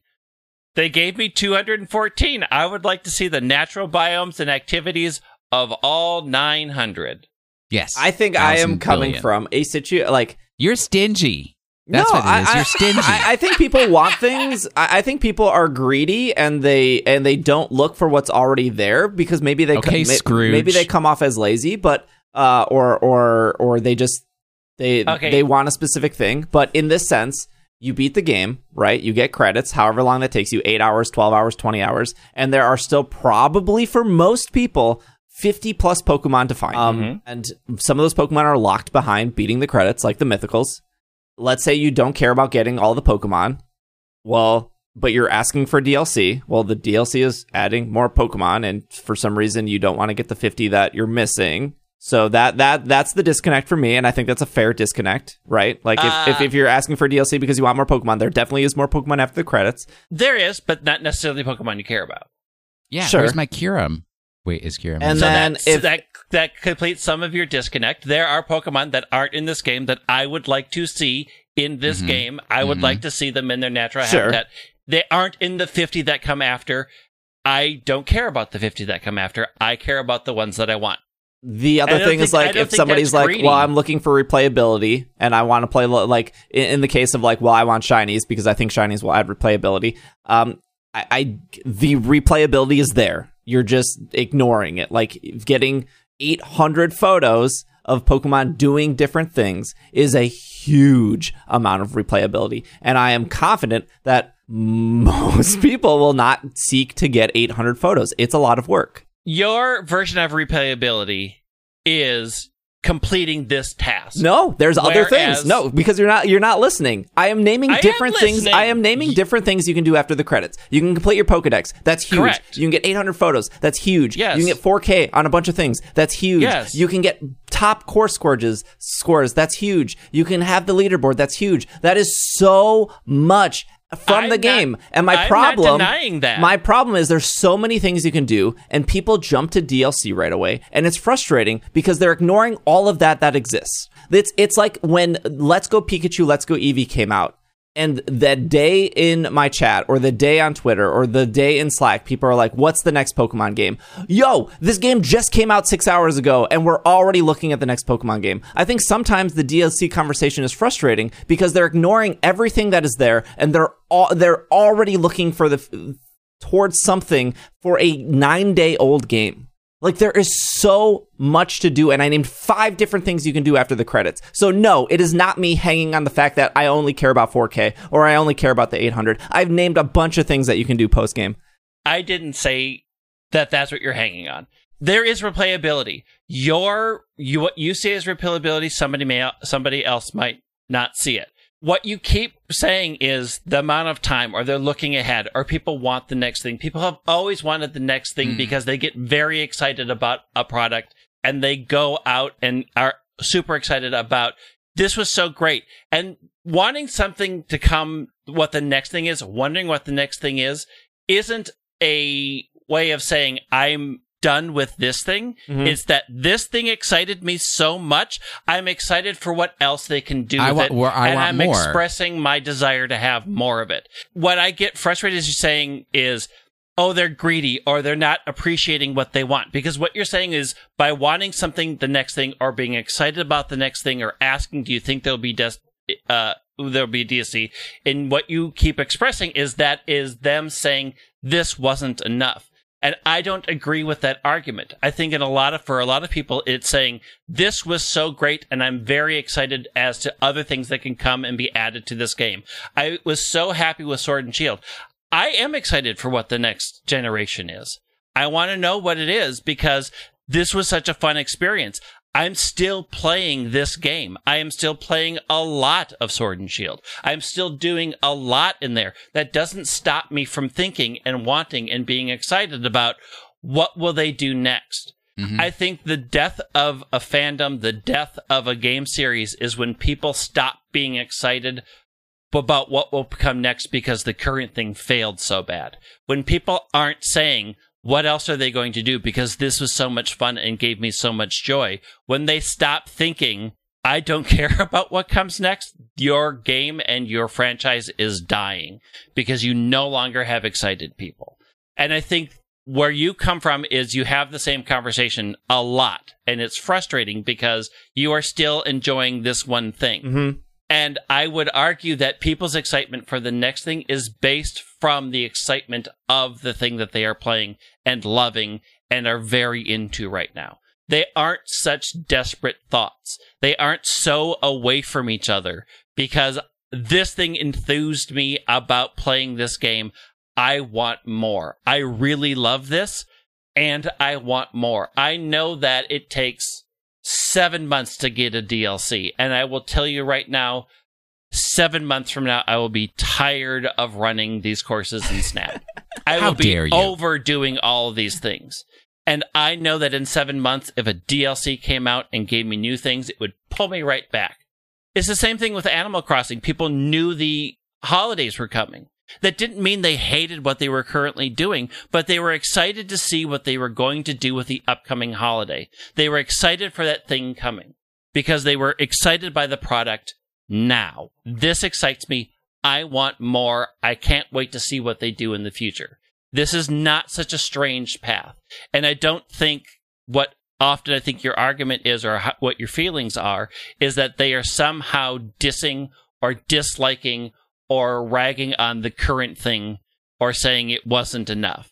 I don't think a lot of people are saying that it wasn't enough. I'm saying that a lot of people are very excited by what they got and are excited for more. I would say yes. To abbreviate what Greg just said, hope for the future is not reprobation of today. What I don't express enough. How wrong you are and how right me and Greg are. That's true. Yes. It's why I bring up these harder conversations, because you guys never, well, that's not true. Never not agree. Sometimes you guys agree with me. Sometimes you don't. Usually one of you two agree with me, and then the other disagrees. It's always like a 2-1 on this show. Yeah, that's the way it goes. So when somebody says like, "Oh, I would like DLC for this game," I'm not thinking of like. So in that past argument I just had, I'm thinking there is enough in this game already, and most people won't experience that. I want Bandai Namco to not work on DLC because I want them to work on another Pokemon game. That is what I'm actually Pokemon probably... Snap 2. Yeah. That is theoretically what I am thinking. That because... next game is your DLC. No, it's... What? You wanting... No, he wants them to work on a not Snap. Yeah, but you saying I want them to work on another game know is another that game... person's... So no, it's more of like, if they work on DLC, I don't think it will sell as well as people give it credit for. Because there's more than enough there, and if those people are not willing to do the more than enough there, and I named the multiple things you can do after postgame, they're probably maybe not willing to get that DLC. And so if they're going to spend 7 months to sell a $10 DLC, which is relatively short and not a lot of people will buy, I'm just thinking like, what if they spend that 7 months on Pokemon Ranger or a Gale of Darkness? Agree with Steve. But like that is what I'm thinking, right. And I feel like sometimes that gets lost. Where like when people are like, "I want DLC," I'm more thinking like, we have a complete game right here. What if Bandai Namco worked on just a different game that we could? Okay, but you're talking about Bandai Namco can only do one thing at a time. And you're also ignoring, from a company perspective, what return on investment is. A company who can put out an additional to a project of an already established, built game. They don't have to build it from scratch. The turnaround time of building more levels on an already existing game and set of rules and guidance and art, that takes way less time. It's true. The return on investment of a team working on something for 4 months, they may sell it for $10 and get half the sales, but the amount of time that they spent making on it, plus the amount of profit they get, is well worth making that DLC. That's not necessarily true. Otherwise, every game would have DLC. I'm not saying it's necessarily true for every game. Right. That is a decision that companies make. But to say that they're going to take resources from making a brand new game away from. If they can determine that the return on investment is great for a DLC, they're going to make the return on investment thing that makes them the most money. And if that's a DLC, they'll do it because it makes sense. It is easy to add on to an existing property for some things, especially if in this new world, most companies are aware that DLC sells and they will build things into their game to be able to add on to the game later. Like that is part of a new development cycle for video games. Yeah. So I don't agree with the idea that working on a DLC means something else is pushed down the line. That is a internal company decision, and they would have already made those plans. But I don't agree that like working on a DLC is going to get their money back, or is worth the 7 months, or is worth like the investment. Yeah, but we don't see their profits, right? We don't know what their return on investment is. But there are plenty of popular games like the Final Fantasy series. And Final Fantasy 15 had plenty of DLC. We know that game sold incredibly well, and they canceled They canceled after 2 DLCs. Like they were supposed to have 4, and they only did 2. And so, like in that situation, we know that Square Enix is incredibly successful. We knew that Final Fantasy 15 sold incredibly well, and the DLC maybe didn't sell that well, so they canceled the other 2 DLC. Right. And that they didn't get the return on investment, but the projection for return on investment based off of sales was these were going to be great. They started on that path, and when the return on investment when they realized that they were putting more resources towards something that wasn't returning the profit that they had expected. But again, they built Final Fantasy 15 to be able to have DLC. And that didn't stop them from making 2 more expansions and patches to Final Fantasy 14. It didn't stop them from making a ton of other games. They had resources set aside saying, hey, if this sells, this is our return on investment on something that is easier to make. I don't know about Final Fantasy 15. That game was in development for like So wait. Let me see if I can put this into terms that are less Final Fantasy oriented listeners can eat. So we're okay. Here, it's an analogy. All right. Oh God. So we're eating a delicious cupcake. Pokemon Snap, delicious vanilla cupcake with frosting. And Greg is saying, I'm halfway done eating this delicious vanilla cupcake with frosting. Please, baker, make me another cupcake, same vanilla cupcake. It was delicious. Let's put some sprinkles on it. All right. And I will be happy if you do that for me. Steve is saying, I am going to eat this entire vanilla cupcake. And in the time, because Greg's not going to finish the first one, he'll get as much through it, but once he sees the sprinkles, he's going to jump on that. Steve is saying, I'm going to take the time and I'm going to eat this entire vanilla cupcake. And while I am doing that, Baker, you are so good. This vanilla cupcake was so great. Please make me a chocolate cupcake and I will attempt to enjoy. I will take the risk. Now, all of the risk is on the baker, right? Because the baker can only make so many cupcakes at a time. Oh, maybe they can make another vanilla cupcake because they've already got the recipe and toss some sprinkles on it, right? Or maybe they can only do a chocolate cupcake. Maybe they can do both. We'll see. Both. We'll see in time. But the thing to remember, you both enjoyed the original vanilla cupcake. Yeah, that's never been in question. And what you want for the future... It's your perspective of what you want for the future, but it doesn't take away from what you originally were eating and enjoyed. In your own way of eating it and enjoying it. Some people don't even like frosting. They only eat the cake and they toss the frosting aside. And yet that cupcake was just as good for them. I live with that person. I will say I have never sided on loving DLC. And there's a lot of people that... There are people that agree with me in the sense of like... You see the complaints of like, oh, this is probably cut from the game so they can sell it for DLC or whatnot, or this DLC wasn't nearly as good as the main game, or they do like, and this is the industry, they do this thing where they sell you the game for $80 because you're going to get the DLC at a later date. Final Fantasy 15 was a game that did this. You could either buy the $60 game or the $80 game and get the 4 promised DLCs, but there wasn't 4, there was only 2. And I have never been that person, right? I have never been the person that says, I want the collector's edition with all the DLC because even though I'm saving $10 or whatever, I don't know if I'm going to get there. I don't know if I'm even going to finish the base game. Why would I buy content that 1, doesn't exist yet, and 2, I don't even know if I'm going to enjoy? So in the sense of that, I have always just bought the base game, and if I liked it enough and I wanted more, then the DLC is there. But also, I have felt that the DLC that I've gotten is really never as good as the main game and kind of mostly disappointing. Like, I kind of thought that the DLC to Fallout 3 was not great, and the DLC to Fallout New Vegas also, like, it didn't look appealing to me. And that's totally a choice, right? Like, there are some people who loved Fallout and loved the DLC and stuff. How did you feel about Crown Tundra and Isle of Armor? I thought that was that DLC blew my expectations away, honestly. But like, they were definitely there were definitely expectations in the DLC that I've had in the past.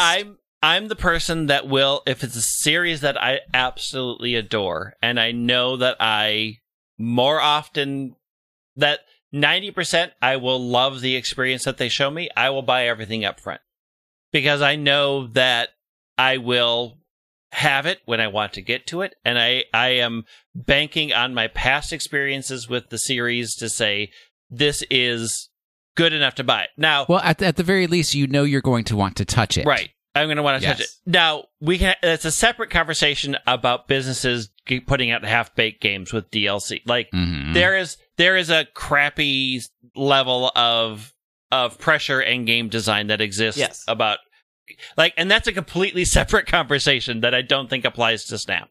And I do want to stress that, like, some games do feel half-baked, and then, like, a lot of people thought that for Sword and Shield, and they thought that the DLC maybe should have been included. I just want to stress that I think Pokemon Snap is a full $60, a million things to do kind of game.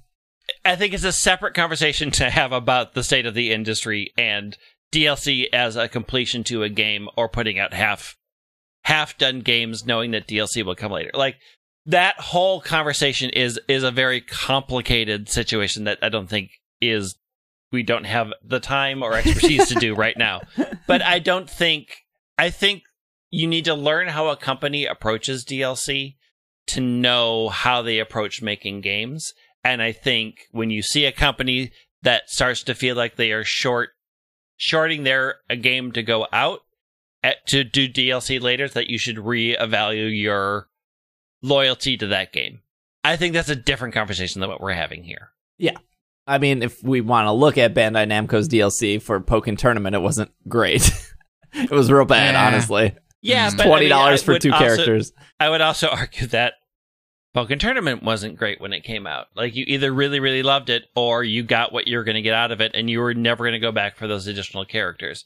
And their DLC was aimed towards the people who absolutely love that game, and they went in knowing what the over-under of doing that. Like, we can't see their internals, but working in a massive company, they have done the calculations about how much they're going to invest and run the numbers about how much they expect to get back. I should say that, like, balancing two characters in a fighting game it's complicated. Very complicated to make sure that feels good and they fit with the other roster that exists. Right.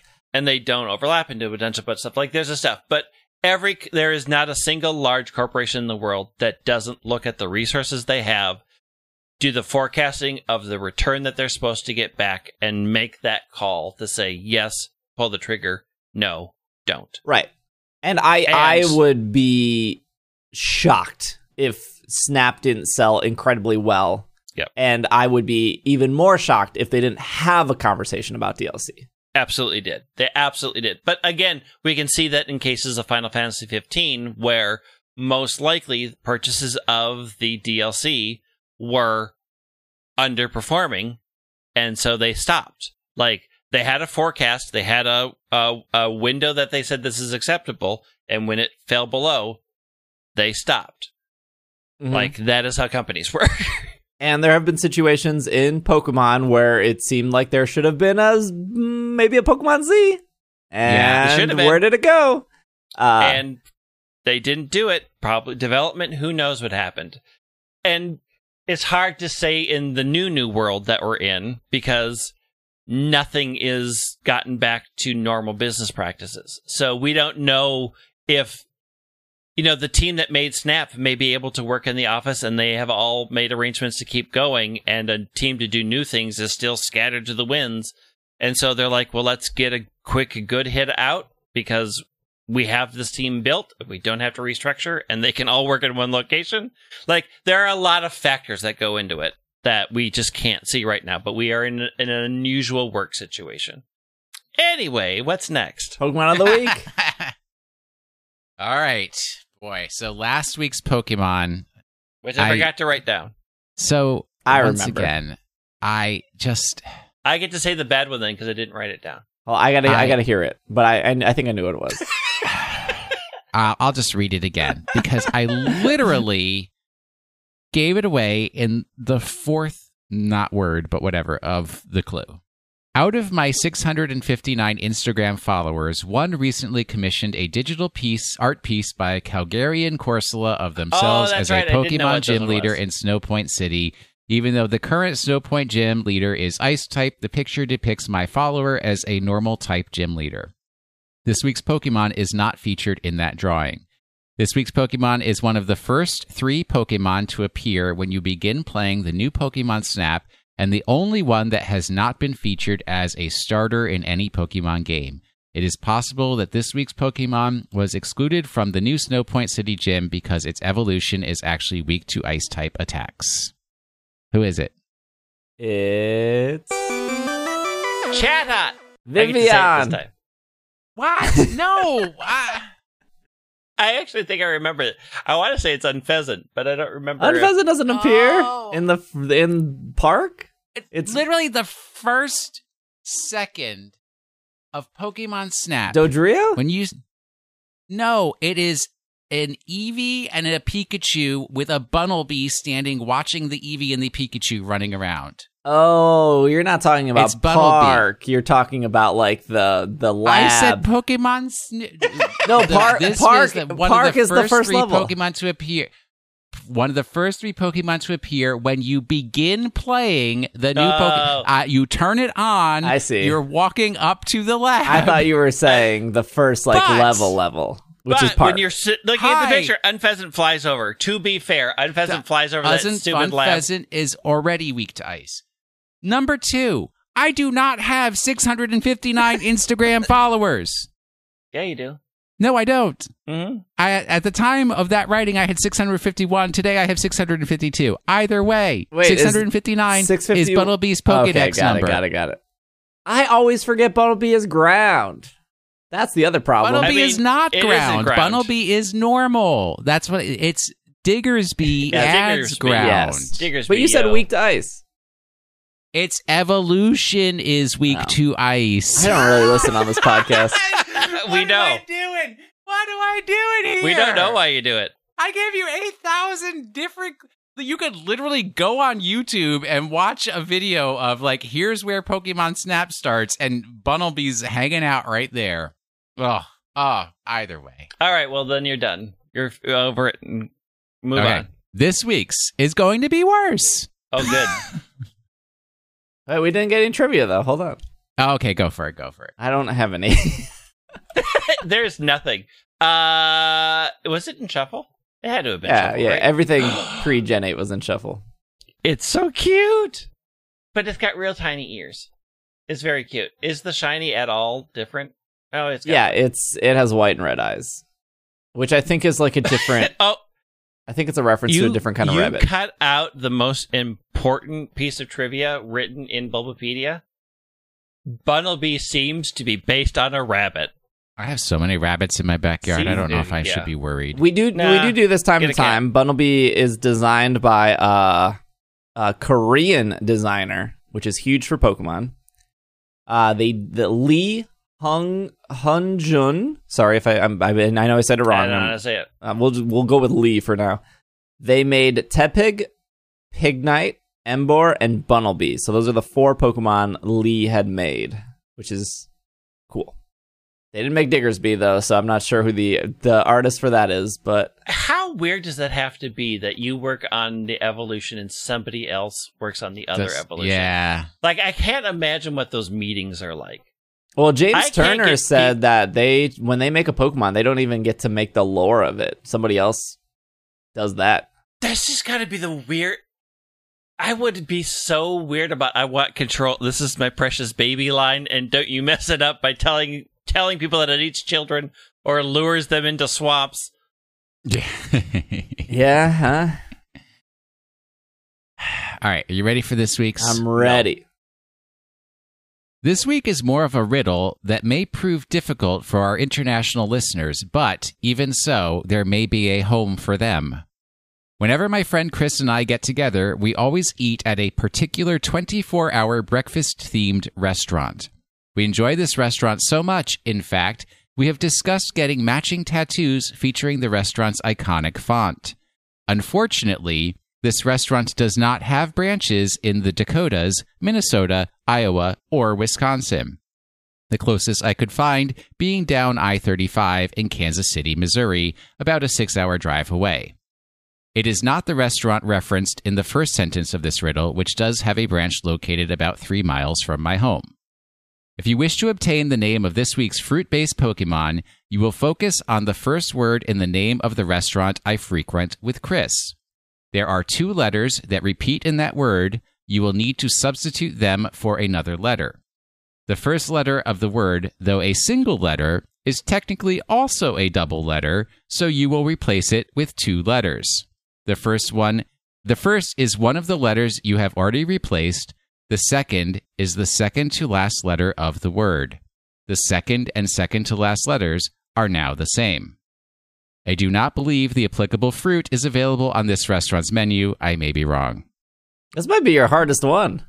I blanked out halfway through that. Nah, it's so easy. It's so easy. All right. Well, we will be back next week. Thank you for listening. There was earlier in the episode when Greg and I were disagreeing on things, there was a comment that came of I think it was an iTunes review that said, I don't know if these guys like each other. Yeah, people think. Let it be known that even though Greg and I very much disagree on a lot of video game stuff, I respect the heck out of Greg's opinions, and I think they're very insightful and very good. I had a person DM me on Twitter who is like, how can you do a show every week when you hate Steve so much? And I'm like, what? He's I so was easy in to his hate. wedding. I don't hate Steve. I just think he's wrong in every aspect of his life. I still like the dude.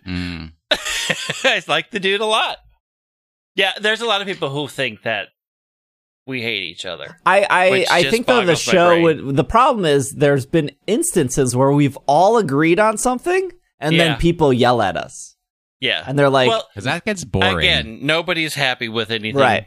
Anymore, so I definitely am very strongly opinionated on how I feel about games and game development, and I talk Pokemon a lot, and I think Greg and both Will are very insightful in what they say, and I'm very glad that they don't agree with me on 90% of the things I say. Otherwise, this would be a very boring podcast. As I said to many people, Steve would be a lot smarter if he just agreed with me. But right, we come from very different backgrounds. Yes. I have studied international relations and business. I do have a business degree. Greg is performance and arts, and Steve doodled or something. I don't know what he did. I went to school for design because I wasn't very smart. That's what I said. Doodle. Yeah, doodle.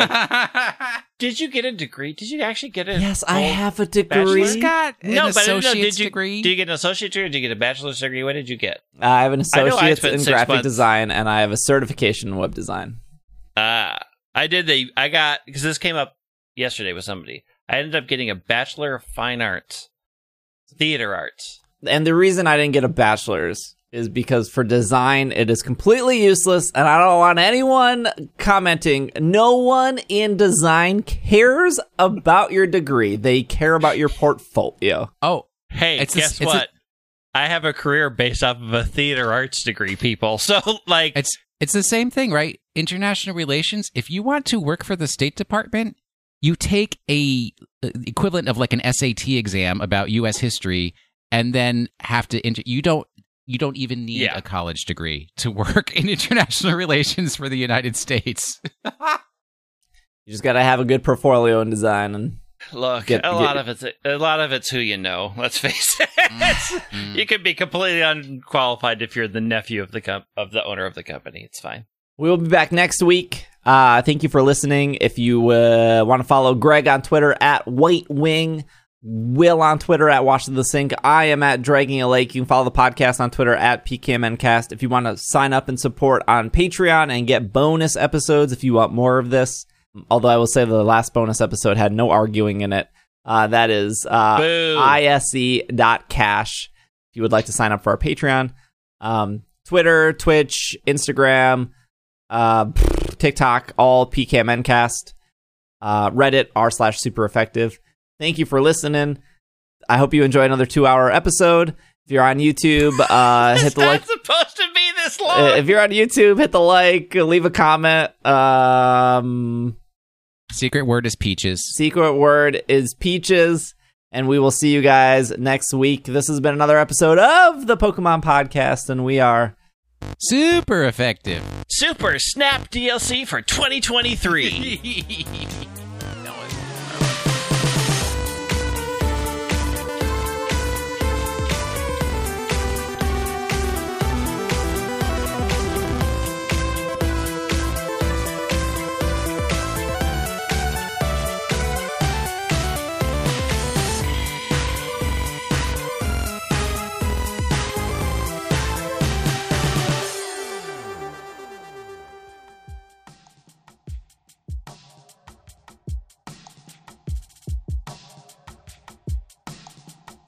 A huge shout out to everyone who supports us on Patreon. And these are our producers who give way too much money for the episodes, starting with Kevin, Steven, Sean, Potato, Matthew, Bovine, Kay, Jetsy, Jessica, Jacob, Courtney, Brian, Steph, Evan, Nate, Catherine, Casey, Gray, Dylan, and Alvaro. And our executive producers, they give a little bit too much more money than the other producers, are Joseph, Anthony, Spencer, Ryan, Josh, another Josh, and Brady. Thank you so much for your continued support and liking these podcasts. I love doing them. If you would like to also support It's Super Effective, you can head over to ise.cash, and we will see you all next week.